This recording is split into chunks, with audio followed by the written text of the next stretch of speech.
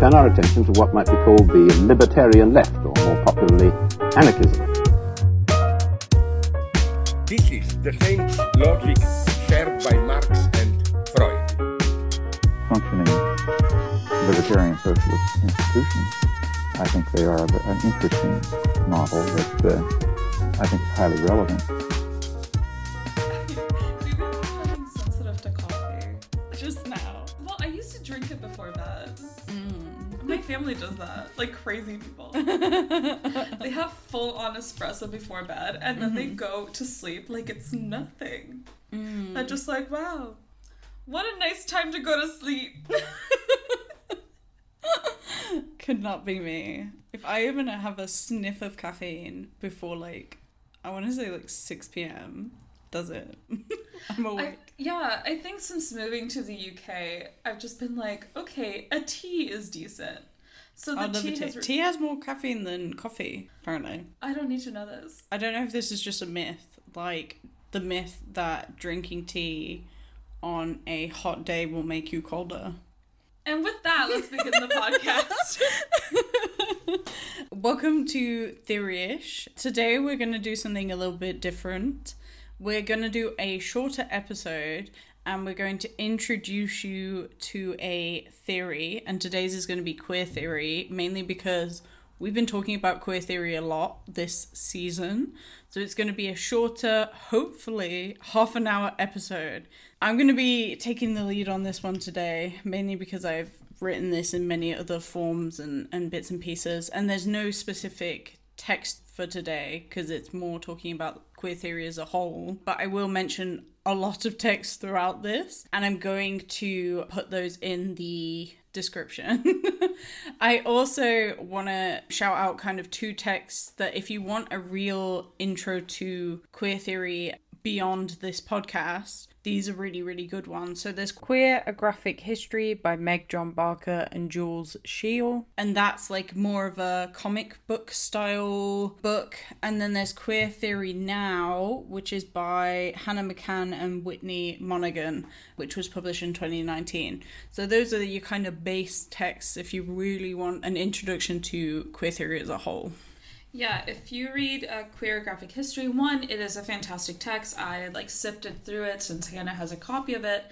And two, it's really funny illustrations. Like Foucault just hanging out with Judith Butler. Yeah. A girl could never. It's cute. So that's kind of where we're getting the base of this stuff from. And then I've pulled from all the texts that I've read over the last few years. So if we begin then, I'm going to talk about kind of queer in the beginning. So originally, as a term, has very negative connotations. That's why some people still don't really like the term. The original meaning of queer in the 16th century in English-speaking countries was something kind of strange or illegitimate. And Queer: A Graphic History states that to bring in queer street means someone having financial difficulty. So it has these negative connotations. In the 19th century, queer also starts to mean like odd. And even in the 20th century, it was still used this way. In the Sherlock Holmes stories, the original Arthur Conan Doyle ones, you can actually find queer kind of used in that way. And in America, the phrase queer is a $3 bill, and it kind of originates from that earlier 20th century, 19th century. And that kind of means something odd or suspicious. So a dollar bill, it's like a quid, but instead of it being a coin, it's, paper money. And at that time, they also had a $2 bill, which was just a bill that was representative of two monies. So as queer as a $3 bill would mean that it was fake, that it's not real money. Also, the term queer was used to describe illness. So it's I feel queer would be I feel odd, I feel like an illness coming in. So there's also that kind of connotation of something being disturbing or wrong within the self. So again, according to Queer: A Graphic History, the earliest recorded use of queer as a form of homophobic abuse is actually said to be, and I didn't know this, it's said to be an 1894 letter by John Sholto Douglas, the Marquis of Queensberry. He was the father of Alfred Douglas and is actually the person who famously accused Oscar Wilde of having an affair with his son. So he's the OG homophobe.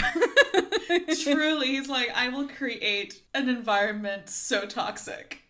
Yeah. Do you know where that's from? No? Glee. So stupid. Oh, dear. But from that kind of point onwards, because I don't know if it's connected, but that case was very widely published. It was very well known. But queer becomes associated with a derogatory term for same-sex sex or people with same-sex attractions. In particular, gay men who were more feminine or effeminate. And it's kind of similar to the phrase that was definitely used when I was younger, but the phrase, that's so gay. So if you use the term gay in a negative sense, essentially you're calling negative things gay. There was like an active like info campaign in the States where like celebrities, and famously like queer celebrities, like Wanda Sykes, were saying like, don't use the word gay as like derogatory, da-da-da. And infamously, there's one with Hilary Duff, where she's like, saying that is not cool. So, like, I remember this very much from our childhood.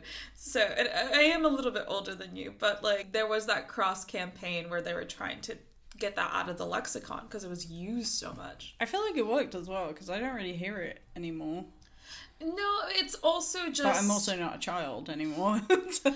Yeah, I mean, the new gen, the Gen X's and the Alphas, they will clock you for a lot of things, but sexual orientation has sort of not become the main bullying tactic. At least, like, the times have changed. I'm sure there's still areas that still use this. But for the most part, it's less so. So later on, kind of in the 70s, 80s, and 90s, it became an activist tactic to reclaim oppressive words that were used negatively against you. So queer was one of those words. Words like dyke were also reclaimed. There's other words out there.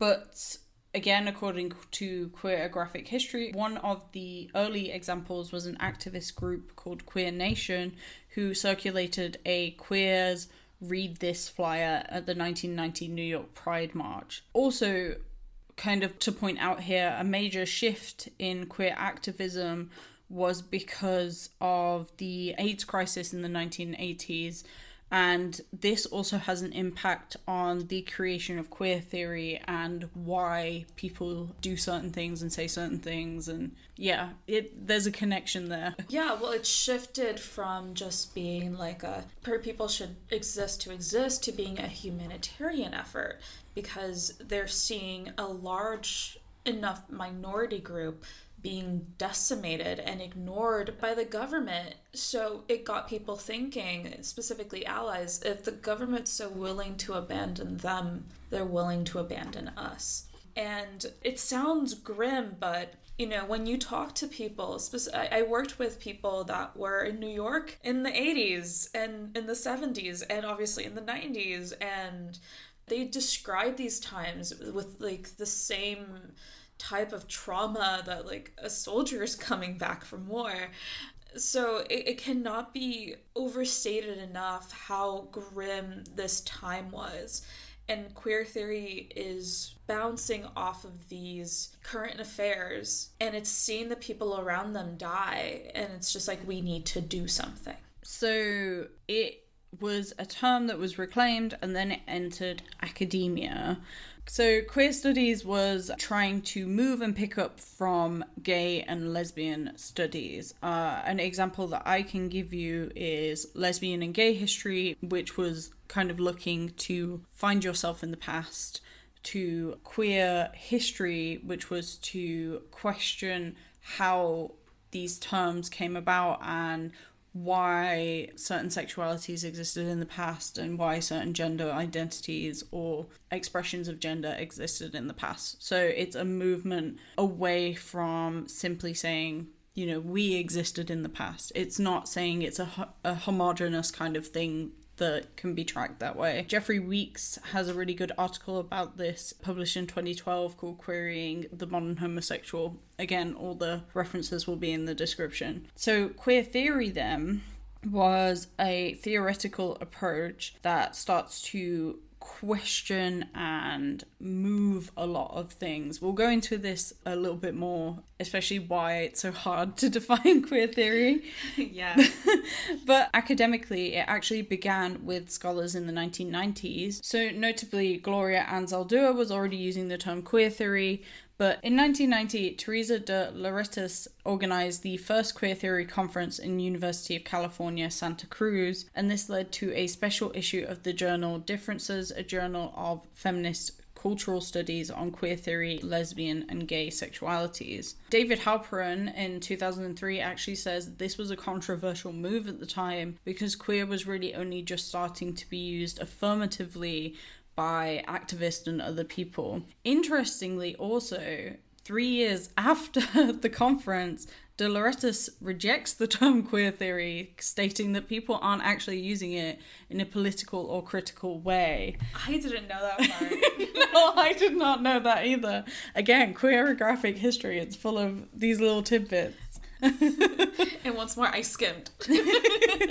So there's several main areas of thinking and political action that influence queer theory, and I'm going to list a few of them here. So postmodernism, which is a late 20th century style and concept in the arts, architecture and criticism, and it's a bit complicated, but it marks a kind of emphasis on language and deconstruction and fragmentation and there being multiple truths. And Jean-Paul Sartre is one of these kind of postmodern thinkers. Sartre says that we're in a constant state of self-creation and we're both free and responsible for what we create. So there's lots of other stuff in there.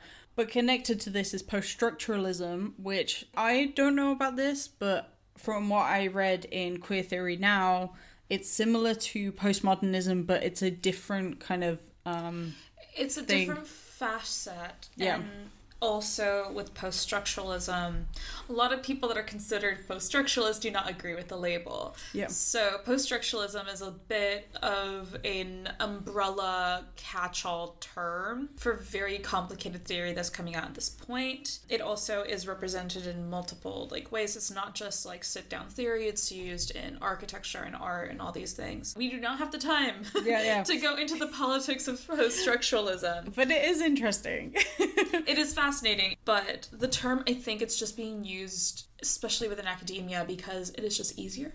Yeah. Which goes back to the word queer. Yeah.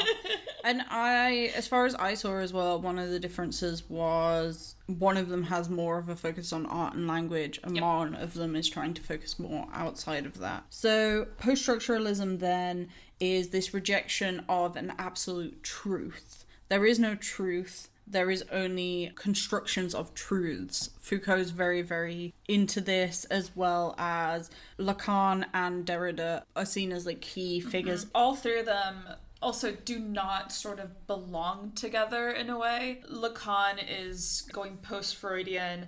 Derrida is doing whatever the thing Derrida does. Derrida has no rules. Yeah, and it's also a rejection of people like Freud and Marx that say there are kind of grand narratives that explain human experience. And so it's also a rejection a little bit of objectivism. So again, thinking about power and power relations between people and that being what creates these truths. And if this sounds quite overwhelming, it's because it is, and that is completely fine.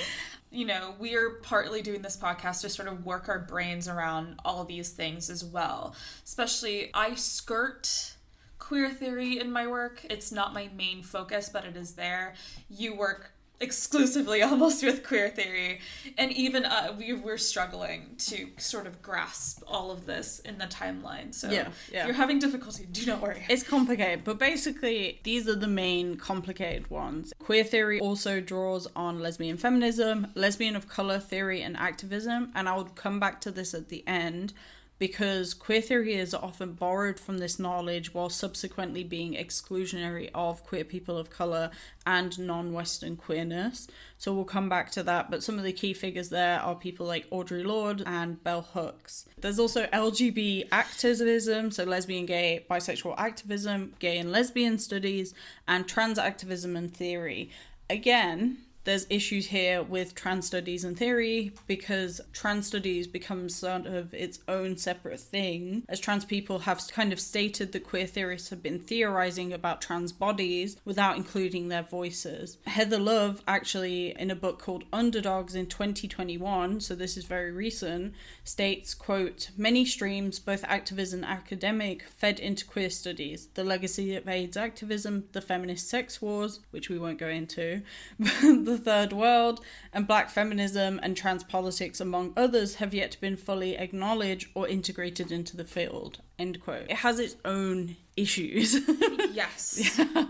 But we'll kind of come back to some of those at the end to give you some examples. So queer theory is interdisciplinary in nature, but it can be linked quite particularly to literary studies because you have writers doing something called close readings of texts. And texts, it can include literary, cultural, political, but also things like films and games and signs and yeah. Yeah, and if you listen to our Epistemology of the Closet Part 1, one of the chapters is literally on literary studies. And while we didn't know the text, it was being used in this way to show presence of queerness within fiction and all that.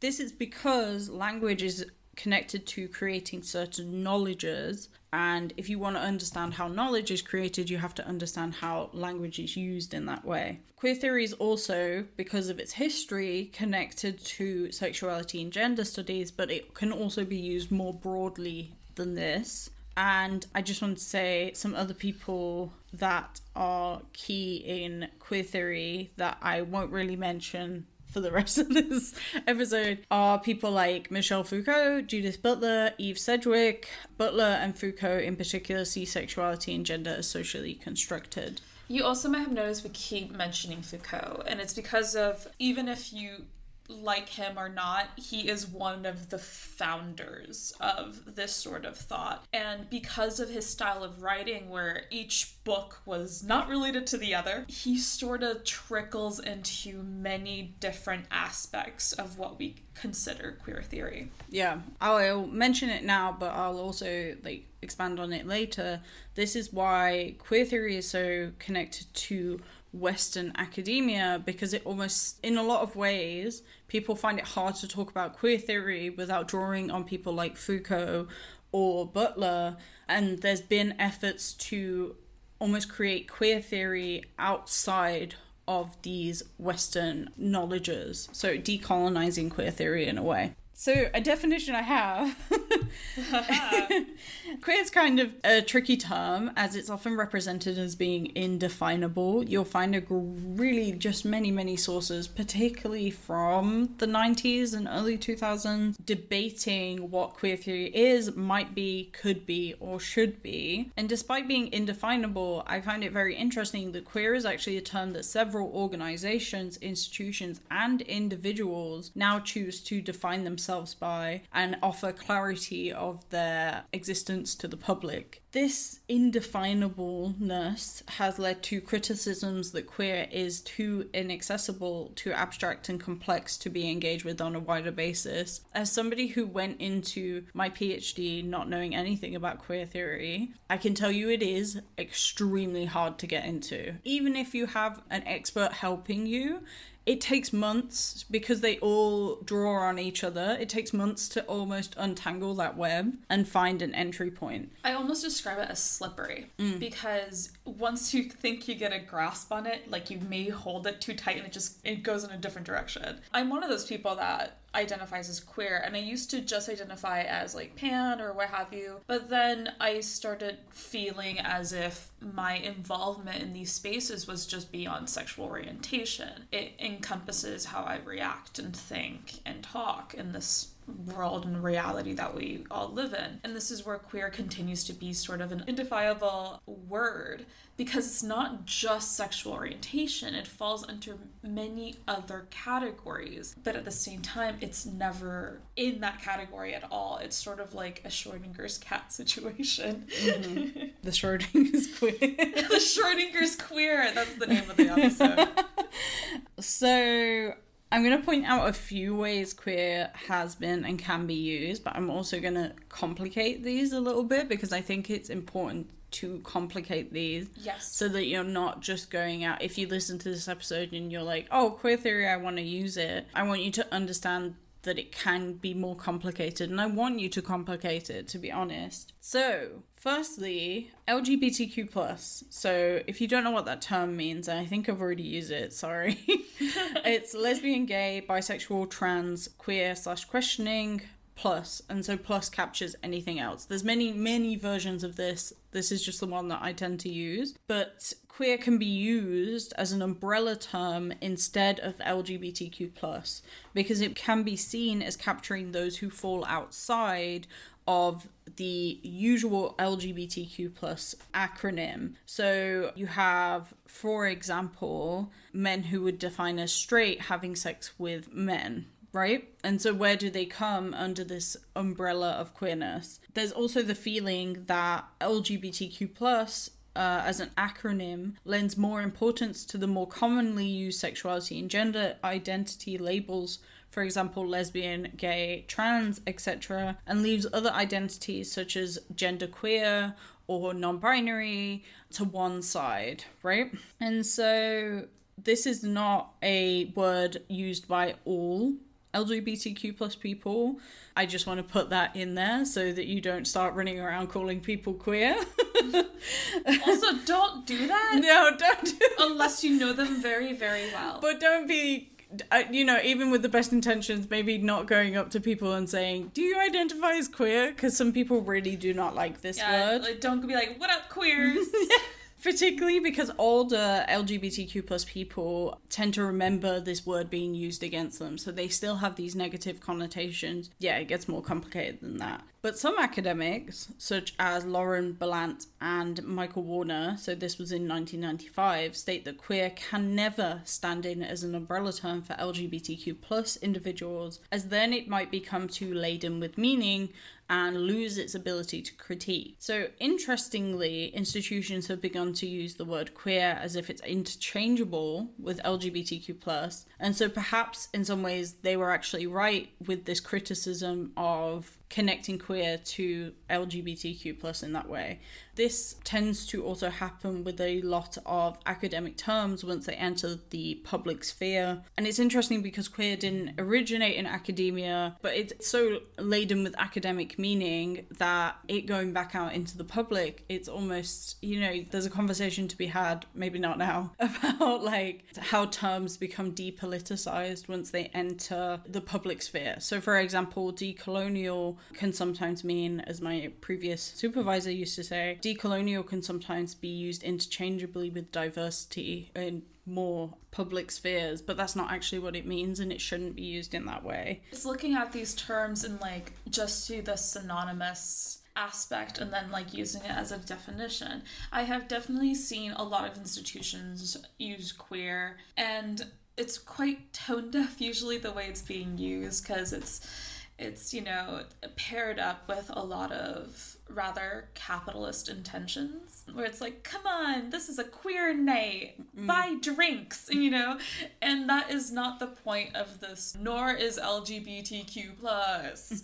supposed to be used for these sort of things. It's why there's LGBTQ plus friendly bars or in places and stuff. The friendly is the buffer between this being a political statement, with it just being used as like queer, to the point. Yeah, it loses its power, and also the reclamation of the word is political. It's meant to incite some sort of sensation, whether it be positive or negative. So by desensitizing it, it loses its political volition, and it's not a stand-in. If you still feel uncomfortable using it, then don't. It doesn't have to be used. Yeah, you don't have to use it, just know these are some of the ways that it has been used. So queer can be used as a verb to deconstruct, as Jung says. Queer can be used as a verb to deconstruct logics and frameworks and dismantle the dynamics of power and privilege in any given space or situation. Jung specifically using it in theological terms, very interesting, but I use it more broadly than that. So queer was originally used to, quote, describe anything that is noticeable because it is odd, and that's from Sara Ahmed in Queer Use. But when something is odd or out of the ordinary, it can rub up against accepted bases of knowledge and ways of working within any given space or institution, and it can make clear inconsistencies of approaches and bring into question what has previously been framed as logical. Power relations are very key here if you use queer in this kind of way. It's used to question how these power relations came into place, who gets to establish knowledges, categories, etc., why them. Connecting back to Bullant and Warner's point, this is kind of why they don't want queer to be fixed, so it can continue to do this job of questioning. If you fix the term, you, again, like depoliticize it, you remove its power to change with the times, essentially. Yeah, and maybe this is looking too deep into this, but like also the word fix means to make it be unable to move from that definition. So I think it's very purposely stated. And once more, like I said earlier, queer is a slippery term. It's supposed to be slippery, and it should forever remain slippery. Yeah. And so connecting this deconstruction, dismantling, to binaries. So a binary, and you'll have heard us talk about this in the Sedgwick episode, a binary is related to or composed of or involving two opposites or mutually exclusive terms. One of the main components of queer theory then is going beyond or undermining these binary structures. If we connect this to sexuality, this is useful for thinking beyond gay and straight dynamics, like Sedgwick was doing in Epistemology of the Closet. So it's thinking beyond these binaries. And you might see a lot of projects and things. There's even modules. There's a module in the sociology department at Warwick called Beyond the Binary. It's taking this queer theory one step further. So queer theory in the norm then. Queer theory has often been defined through its resistance to norms. If you want sources that connect to this, Jacobson in 1998 talks about it a lot. But a norm then is anything that is usual, typical, or standard, basically something that is a given. Michael Warner in The Trouble with Normal in 1999 says, quote, "We queer things when we resist the regimes of normal, the normative ideals of aspiring to be normal in identity, behavior, appearance, relationships, etc." End quote. And this can also go into like theory of masculinity, where like normal is represented by whatever the status quo of that community is. So normal is also another slippery term. What's normal in one place is not normal in the other. And within like that binary, within a space of mostly gay people, there is a gay normal. So the traditional view of binaries where like a sexuality is repressive and one is not, and one is quote unquote normal, changes within environments. This is also why we need to think beyond binary. Binary is not fixed. The binary changes, it morphs, and it can even go within heterosexuality. So just throwing that little tidbit in there. Yeah. And I don't have it in a note here, but what you said just reminded me. So this is also coming off a Jasbir Puar text. But in the introduction to that text, Puar's questioning queer's anti-state rhetoric, so I won't go into it. But it's interesting also to think about queer defining itself as anti-normative. It becomes restricted by whatever the norm is. If you place yourself in opposition to something, then technically you're always defined by whatever that thing that you're in opposition with. So again, there becomes this issue of queer becoming too fixed. So yeah, that's just an extra point there. It can also get really complicated as queer itself can become a normalizing force. Kathy J. Cohen in 1997 laments the ways in which, quote, queer had been built around a simple dichotomy between those deemed queer and those deemed heterosexual, end quote. So what happens here is that queer gets attributed to good and heterosexuality gets attributed to bad. I see a lot of this on TikTok. This is incredibly binarizing and actually neglects the ways in which queer subjects enact power in their own right and replicate normative structures and existences. I just wanted to also throw in this quote here from Martin F. Manalanson IV.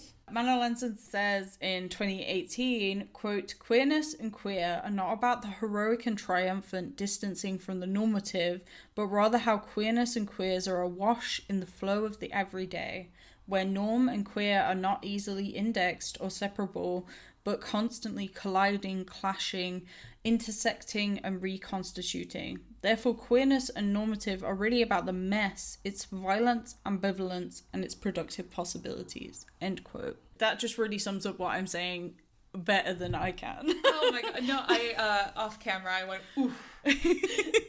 Heather Love also, love Heather Love, but Heather Love offers a really interesting counterpoint to this idea of anti-normativity that's present in queerness. So giving recognition to queerness and stabilizing queerness can actually be more powerful than queer disruption.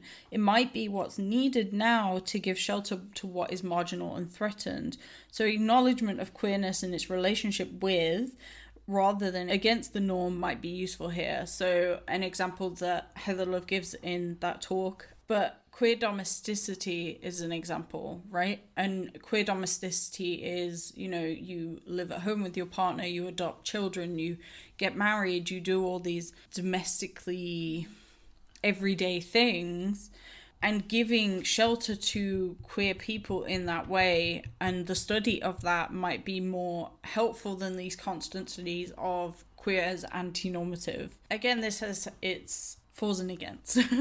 So we define it in a previous podcast, but understanding homonormativity and queer utopias, Jose Esteban Munoz writes about this in Cruising Utopia, is a good book to kind of maybe start thinking about some of this. I would say I would add the caveat, this is not an easy book to read. No, but it is interesting. It's a fantastic book. This is a book that you would get into once you've read some of the starter books.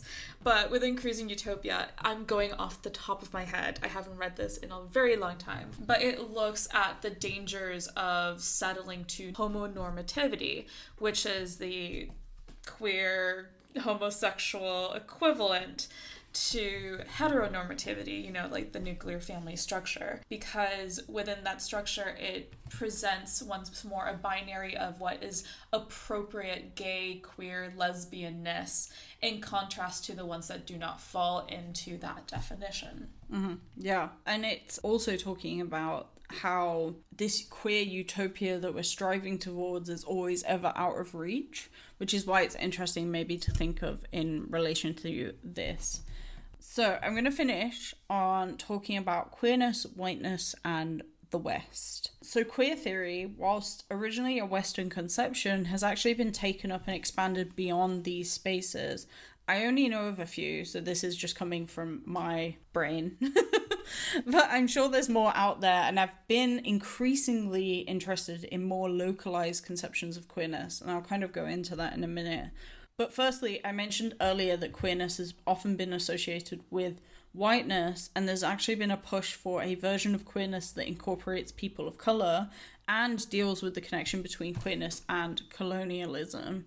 So E. Patrick Johnson, I'm just going to start shouting people out. If you want to read them, they're in the description.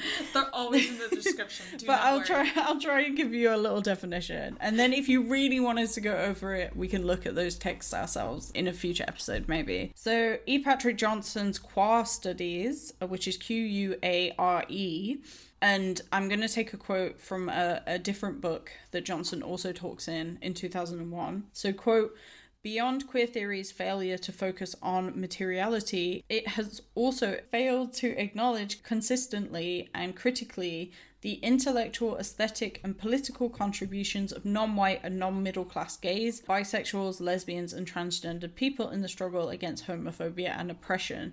Moreover, even when white queer theorists acknowledge these contributions, rarely do they ever self-consciously and overtly reflect on the ways in which their whiteness informs their critical queer position. And this is occurring at a time when naming one's positionality has almost become a standard protocol in other areas of scholarship.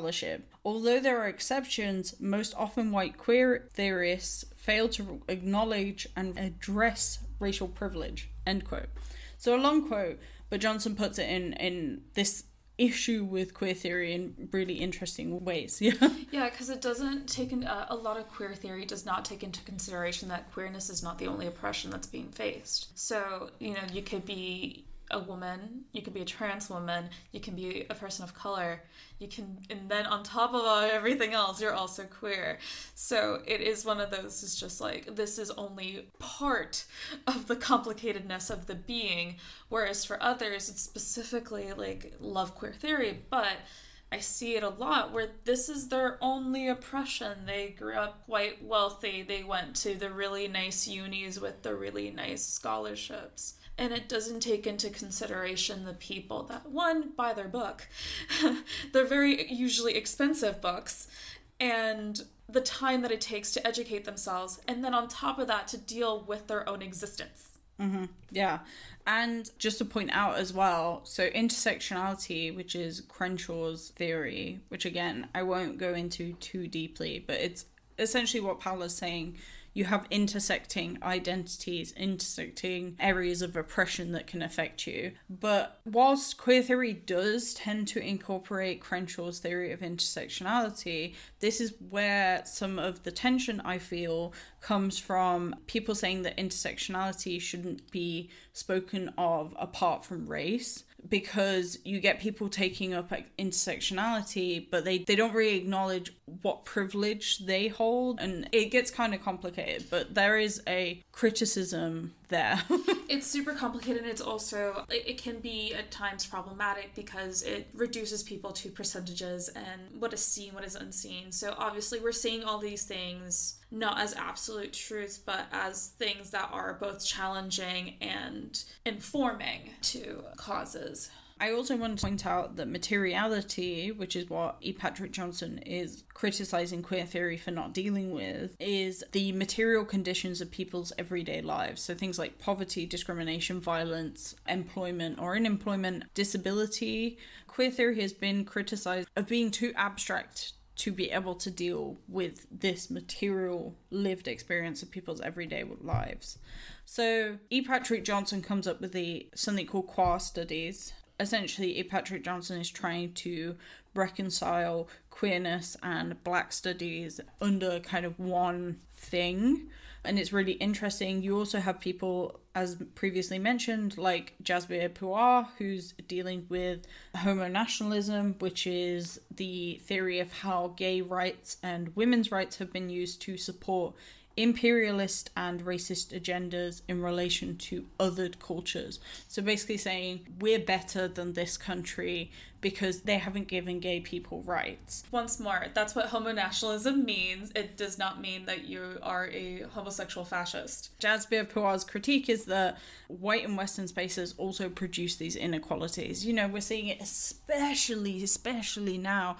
Puar has a really interesting, I think it's the 10th anniversary edition of Homo-Nationalism. I think the book is called that. But the 10th anniversary edition deals with Puar talking about Trump and Trump's America.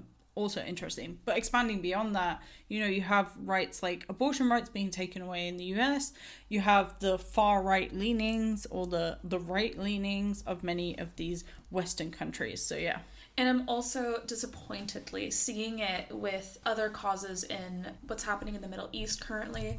It is 2023, so there's a lot of movements in different countries.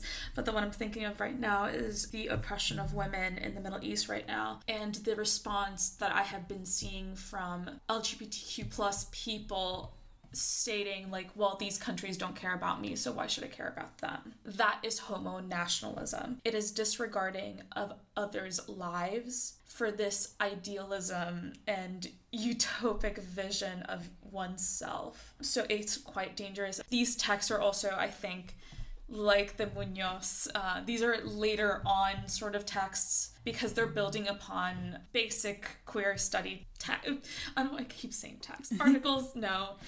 Bodies of work.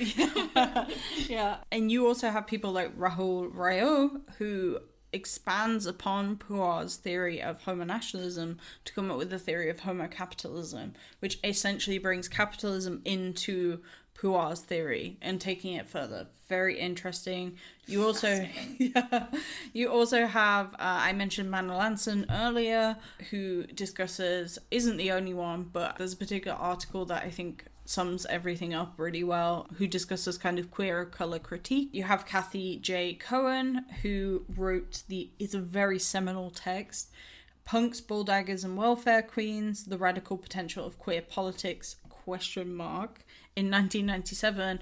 And Cohen is very excellently unpacking queer theory in the light of Black feminism. Really interesting. You also have groups like Queer Asia, who also wrote a book, an edited collection.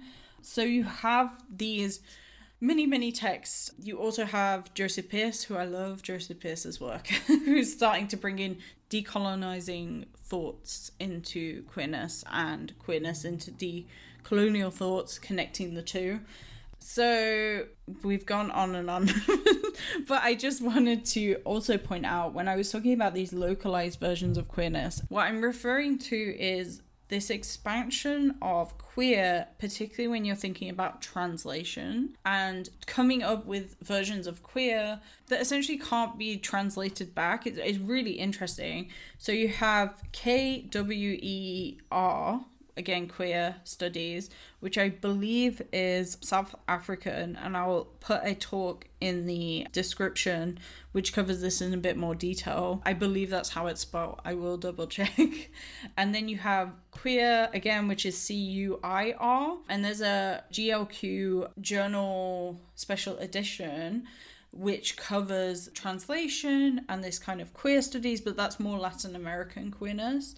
And so you have this beautiful kind of expansion of queerness that deals with things that queer theory couldn't do. And when you bring translation in, it becomes even more interesting and complicated, and who gets to read queer theory and whose queer theory gets heard and whose queer theory even gets translated to English. And yeah, so interesting. Yeah.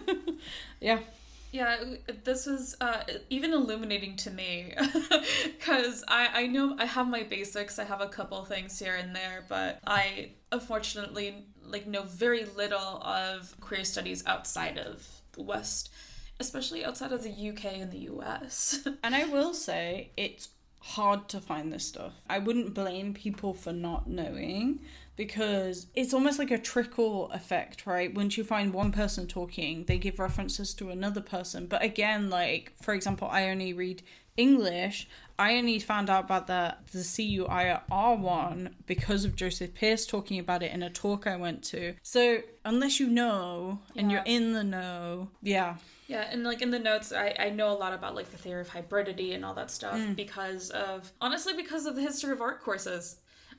We were forced to learn this. So yeah, please support your local history of art. Yeah. But jokes. Oh my god, I'm gonna die. But jokes aside, there is no succinct definition for queer, and that is also why it may be really difficult to find outside sources. So this could still be a term that is oppressive to many in other countries. I know that even in Puerto Rico, which is a U.S. territory, using the word queer is still a little bit dicey. Not because it's unwelcome, although depending on the area it can be quite unwelcome, but because there's no definition, it's really hard to comprehend. So, for example, I explained to my grandma, queer things, and she's like, what does that mean? And it's like, oh, kinda gay, and she was just like, isn't that just gay? I'm like, no. And she's like, okay, then what is it? And then I'm at a loss for words because she is 80 and lives in the mountains, you know? So there is also, using the term queer is also in itself quite a privilege. So even in like us being able to sit down and talk about these things and like describe them took us a lot of time in reading and working it out and discussions with other people. And these are sort of leisure times where we're able to do these things. So if someone doesn't quite comprehend the term or doesn't like to use the term because they're not sure what it exactly means, it does not necessarily mean that like they're homophobic or something like that. But it also takes into consideration no queer person looks like another, so there's no agenda. But it's been an hour of us recording. I don't think it will be an hour in edit, and I hope you enjoyed. And if there's anything you want us to provide an introduction to in the future, let us know. Like, do you want an introduction to neoliberalism, an introduction to Marxism? Let us know. But hopefully this is helpful for understanding queer theory and the way we've spoken about queer theory in the podcast. Yeah, and remember there's no one definition, especially with this, and it is also consistently changing. Yeah. Whereas, like, I feel like, you know, post-structuralism, postmodernism has teetered or have a finite ending. This is still an ongoing approach in academia, and yeah, who knows what it looks like in the future. Yeah, but thank you for listening. Thank you so much. Goodbye. Bye.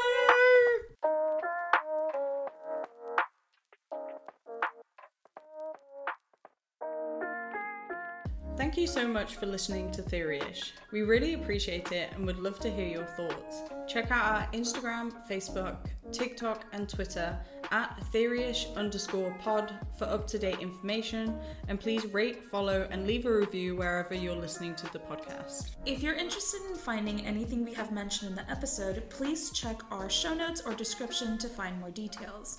You can also contact us at theoryishpodcast@gmail.com. See you next time. Goodbye.